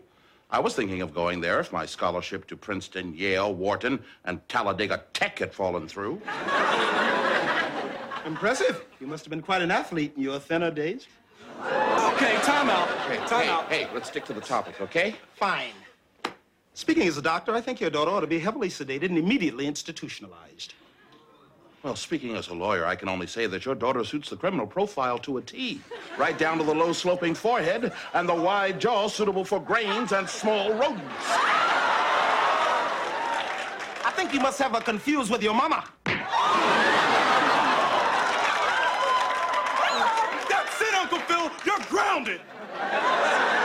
You know, I'd be happy to prescribe something for that.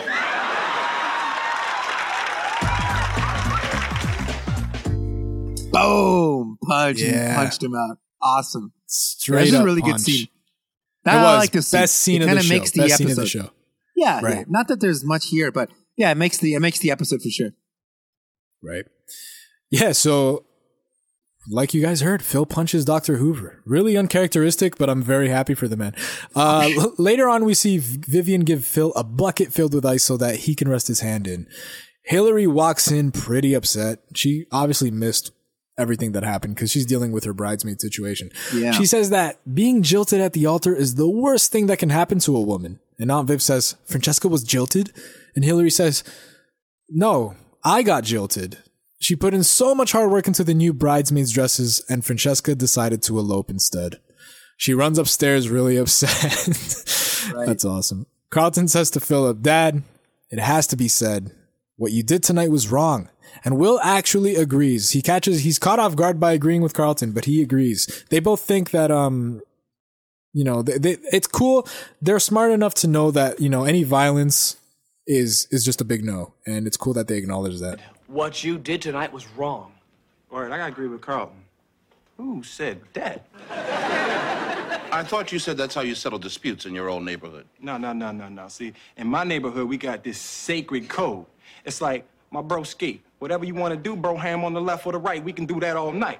But all that old yakety-yak jawbone you kicking in the middle, man, you can stop that, because I ain't down with that. You see what I'm saying? No. Me neither. That's why it's so sacred. The point is, I was wrong. I lost control. Ashley, baby. In the future, I hope you'll do what I say and not what I did. Now, even though it felt good hitting that jerk tonight, really, really good, I was wrong. Sometimes what feels good is wrong.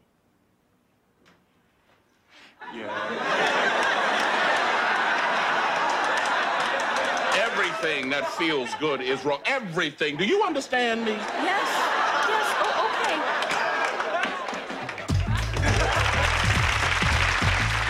All right, let's get right into the trivia, facts, and goofs. Dr. Hoover is played by John Wesley. About a year later, Wesley appeared in the Baywatch episode Baywatch Showdown at Malibu Beach High in 1992 as an unnamed police captain. Another character implied to have been punched in the face. So this guy just made a career of getting punched in the face, it seems like. Will and Carlton, for the first time, go to Ashley's school. They've never been seen there. This is the first time that it's happening. I don't remember if we ever seen Ashley in school, period. I'm not sure if you can remember, but nothing comes to my mind. And the last one I have here, Philip punches Dr. Hoover for ignoring the truth about his daughter, which causes him to lose control of his temper. Now, this right here was actually from an IMDb user. This is kind of like I guess, an opinion rather than a trivia fact. But I just thought like it was it's an interesting talking point. Do you think like this is kind of just Phil got really mad because he knows, like maybe he suspects that his daughter had a hand in any of this, so he just ignored it by punching, or what? I don't know. I thought it was an interesting take. No, I don't think he should have punched Dr. Hoover, but I don't think that he was doubting his own daughter. Otherwise, he would have. Obviously, somebody's lying because both parents won't admit that it's one or the other, right?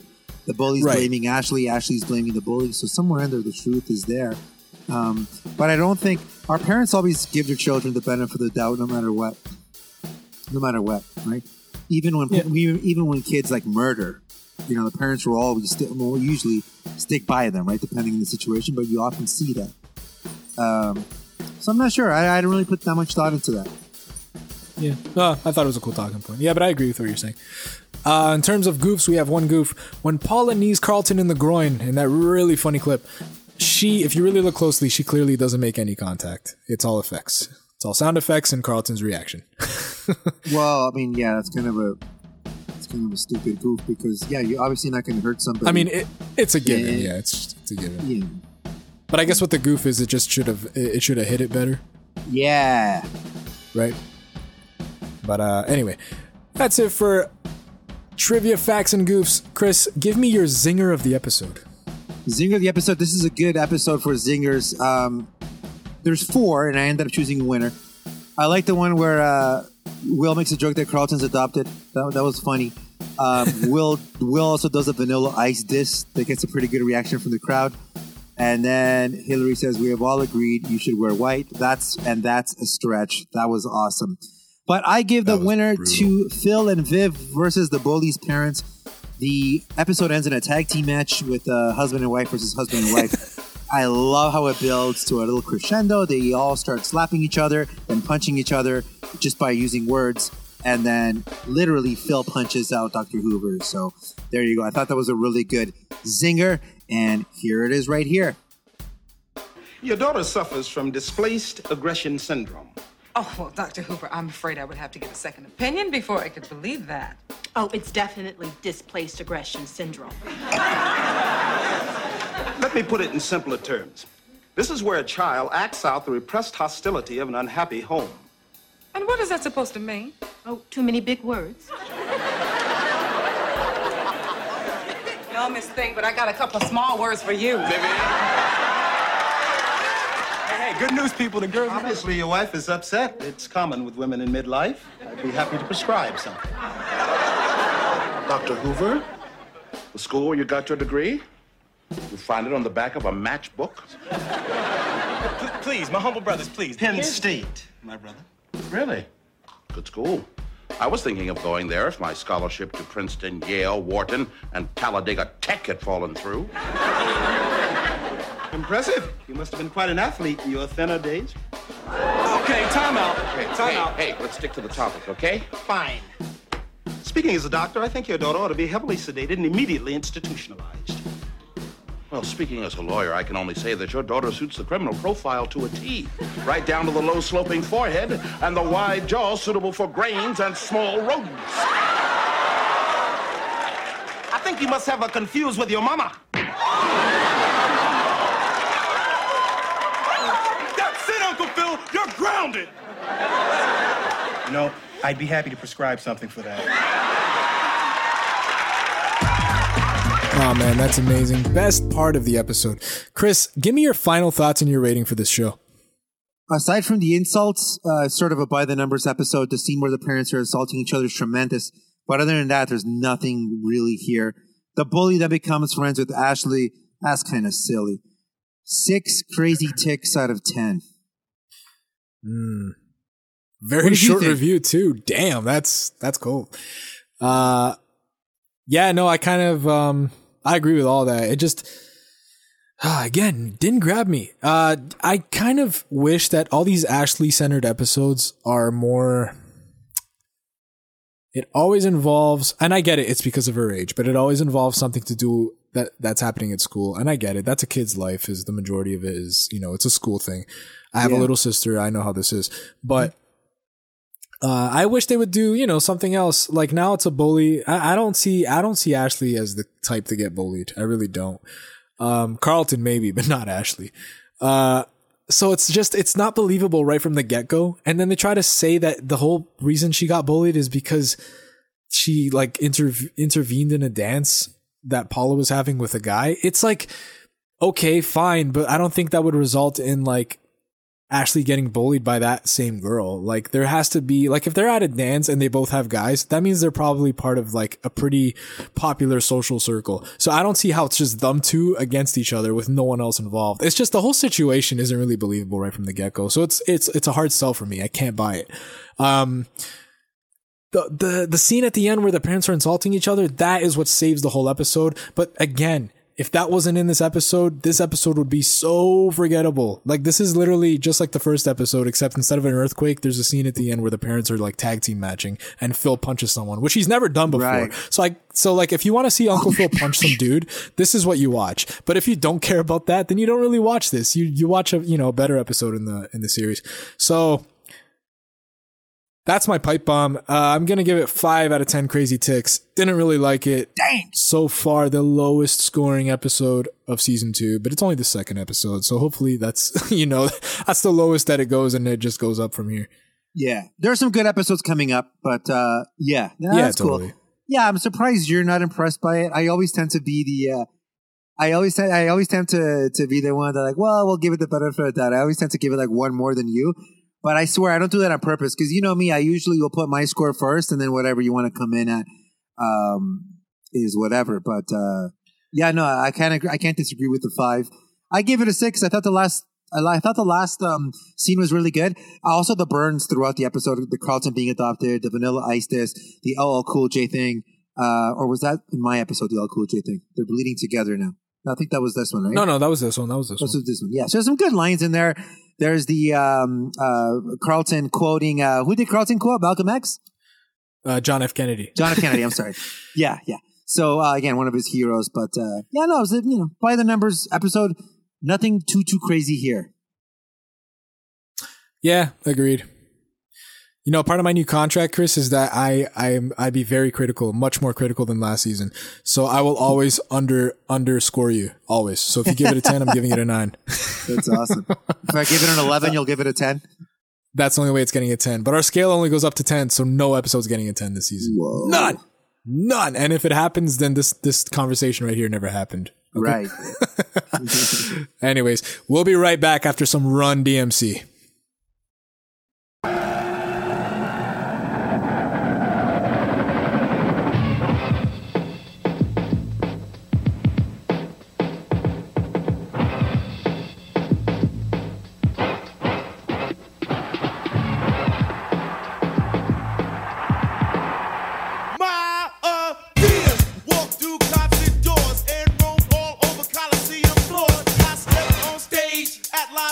All the people gave and the poor got paid. And out of speakers, I did speak.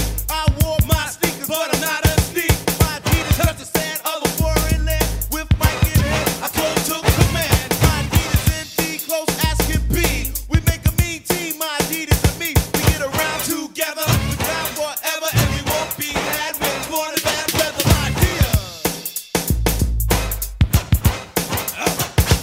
My Adidas.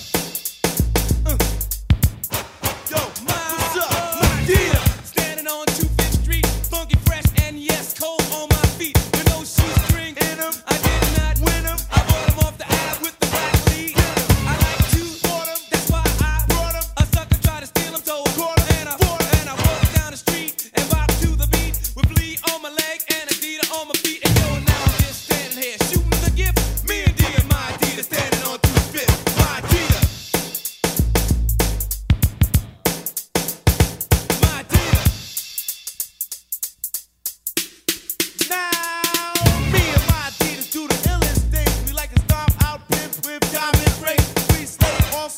to perpetrate and lay down law from state to state. We travel on gravel, dirt road or street. I wear my Adidas when I rock the beat.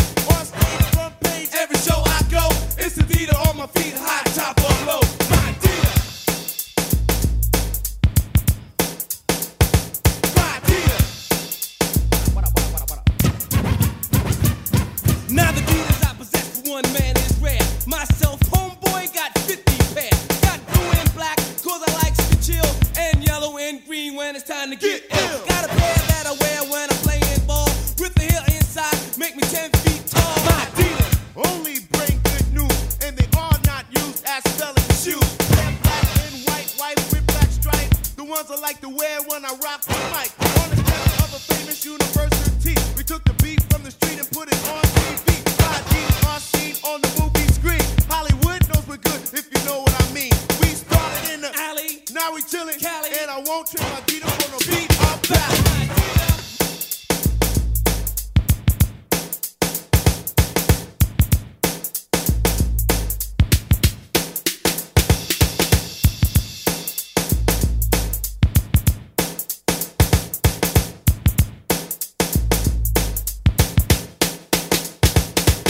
I haven't decided on the song. That's just exactly what came to my mind first. So yeah, that's fine. Run DMC. It is. Have we done a Run DMC song yet or no? No, I was gonna do one, but no. Run Devil May Cry. Devil May Cry. Devil May Cry is one of the best names for a video game of all time. I mean, Devil May Cry. That's badass. I always thought it was dumb as shit. Dang. Like, think about what you're saying. Devil May Cry. The Devil May Cry. Yeah, I think that's pretty cool. Do you have any Oppenheimer? Oh, man. I'm pretty sure I say it a different way every fucking time I say it. I don't know if I said Applenheimer, Appleheimer. Unfortunately, you will probably never make me laugh like that again. Based on that joke. You might make me laugh at another thing. No, I need a new joke, but like, was like, it's just so good. It's like you're not expecting anything, and like somebody punches you in the gut. You're like, I died, man. I freaking died. Anyway, let's get into the close. All right, everybody. We hope you enjoyed the sounds of Run DMC. That's courtesy of Acapello. Instagram is at Podcast Fresh. We are back at it for season 2. So go to Podcast Fresh on Instagram if you want to follow along. That's going to be our main hub for all of our podcasts going forward. You can email us at podcastfresh2020@gmail.com. Any questions, concerns, death threats. Death threats, just RE those to Ryan because I'm not going to put up with that. But you can definitely send them there. Ryan, what's going on with you, brother? I will never open those emails. You could also reach us out on Twitter at PodcastFreshTO. Everything that goes on Instagram also goes on Twitter and vice versa. So if you're a Twitter user, you get the same perks. Also, if you're interested in, myself and my music, you could follow me on Instagram at Acapello, Acapello. I got a song playing right after our little plugs here. Yes. It's called Facts. It's one of my favorite ones. So if you like it, there's more of that, more where that came from. Just go to my Instagram. You'll see it. Chris, close us off. Thanks, Ryan. Yeah, man. Download Acapello song. He's pretty good. Is this the one, Ryan, where you told me this is the one that you did back in the day? Is this the classic song or no? It's not that one, the one you told me about. Okay. No, it's not that one. We're saving that one for another time. But okay. I came across this one today and we're like, okay, this would be perfect for today. Cool. Yeah, so stick around for that one. We'll play that one. Thank you, everybody, for downloading. We are back. Thank you so much for your patience. We know that we've only dropped 2 of these Fresh Prince episodes in the last month and a half, but we are back on track. We are here for season 2, and thank you so much. And I just want to bring up one little thing. Our second show, the Podcast Fresh Cafe. I wanted to address any confusion that there might be there. I'll say it again. Podcast Fresh, the Fresh Prince of Bel-Air review show will go on. It'll still be called Podcast Fresh. It'll still be at the same URL, the same link. Everything's exactly the same. The only thing is on your podcast feed, you're not going to get the extra show, Podcast Fresh Cafe, where me and Acapello will go on there and talk about music, whatever's we're talking about that day, video games, movies, TV shows, yada, yada, yada, the weather, funny stories. That'll all be on there. And we're doing that, like I mentioned before, to keep everything tight. And we want the Fresh Prince stuff to be on one boat, and we want everything else to be on the other boat, so that if you come on here for Fresh Prince, I don't want to bore you with video games. Ryan doesn't want to bore you with music talk, et cetera, et cetera. But if you are interested in that, it'll just be in a separate download. And, it's going to be a little bit different going forward, because you're going to be seeing the Fresh Prince of Bel-Air podcast come up. And then you're also going to see the Podcast Fresh Cafe. So just keep an eye on both of those. I'll make it very obvious which one's Fresh Prince, which one's just the variety show. But those will be the two flagship shows going forward as we continue this under the umbrella of Podcast Fresh. Did I just confuse everybody? Because I hope I did. I feel like we need to explain this every week, but yeah. No, well, just for the beginning. We just don't want to confuse anybody. I'm just kidding. No, it should be straight. It should be straightforward. This show's basically, if you don't want to hear us, if you don't want to hear us talk about, ourselves or whatever else we do besides Fresh Prince of Bel-Air, like if you're genuinely fans of us as human beings and what we're about, like if you can relate to us, then you want to stick around for the cafe. The cafe is like, we voice our opinions, and if you agree with us, if you disagree with us, you write us in at podcastfresh2020@gmail.com, and we'll gladly reply to you. We could have a conversation. Shit, we might even have you on the show. Who knows? But yeah, that's what that's about. That's what that's about. So yeah, tons of stuff going on. Thank you everybody for downloading. Next week we'll be back with episodes 3 and 4, season 2, Fresh Prince of Bel-Air. And stick around for the cafe. That should be dropped tomorrow or later this week. Until then, take care, stay safe, and we'll see you all next week on Podcast Fresh. Peace. Says on the beat, boy. Yeah. Starting out made the beat. Time to talk my fucking shit, bitch. Hey. Last few tracks have been A1. Man, don't front, that's just facts. Hey, my drip just been on point. Backward blunt, that's just facts. Man, the cloud just on the run. For the stunt, that's just facts. Celebrating past the rum, I'm the one, that shit facts. Last few tracks have been A1. Man, don't front, that's just facts. Hey, my drip just been on point. Backward blunt, that's just facts. Man, the cloud just on the run. For the stunt, that's just facts. Celebrating past the rum, I'm the one, that shit facts. Never been the one to boast the shit that I've been through. For those of you who know me, know I do this shit for you. The ones who talking shit just know I'll never fuck with you. Man, let me repeat that, I do not fuck with you or you. Ay, sipping on this drink, it's got a homie feeling loose. Whipping through that 6, I'm in my Civic, open roof. Man, I feel alive, so suicide been on the move. Bumping on my jams that's making bitches cop a groove. Finger on the trigger, got a homie feeling sicker. Sipping on this liquor, got the same effect but bigger. Mentality be different, now it's fuck what people think. And ever since I did that, I've been climbing up the ranks. All this shit I talk, bitch. All this shit I talk, bitch. Flexing from the top, shit. Flexing from the top, shit. I'm just piling up my stacks. I'm just piling up my stacks. That's just motherfucking facts. That's just motherfucking facts. Last few tracks have been A1. Man, don't front, that's just facts. Hey, my drip just been on point. Backward blunt, that's just facts. Man, the cloud just on the run. For the stunt, that's just facts. Celebrating past the rum, I'm the one, that shit facts. Last few tracks have been A1. Man, don't front, that's just facts. Hey, my drip just been on point. Backward blunt, that's just facts. Man, the cloud just on the run. For the stunt, that's just facts. Celebrating past the rum, I'm the one, that shit facts. I've been on the ground for a minute. Trucks on rails, how homie been living. Oh, run the game until I'm at the finish. Ayy, you big dogs feel like diminish. Ayy, everybody hit me with the business. Oh, I don't give a fuck about your feelings. Oh, in the whip, killer with the pillin'. In the whip, rolling like a villain. Ayy, yeah, the young king been chillin'. But right now, back into the killing. Right now, trying to get $1 million. Yeah, it's insane now, I just got a feeling. Ayy, I've been on my own damn wave. Every beat that comes out, I just gotta go and slay. Cooking all the shit so I can throw it in your face. Fuck your version, all I gotta say is, ayy, ain't nobody messing with the vision. Villa in the hills with the drop top living. Chuck $1 bill, I just wanna do the mission. Say I'm not real, motherfuckers been fishing. Shiny in my neck, cause these bitches been kissing. Glass in my left hand, cognac sipping. All white kicks, fans still kicking. Rolling in smoke, Cubans I be ripping.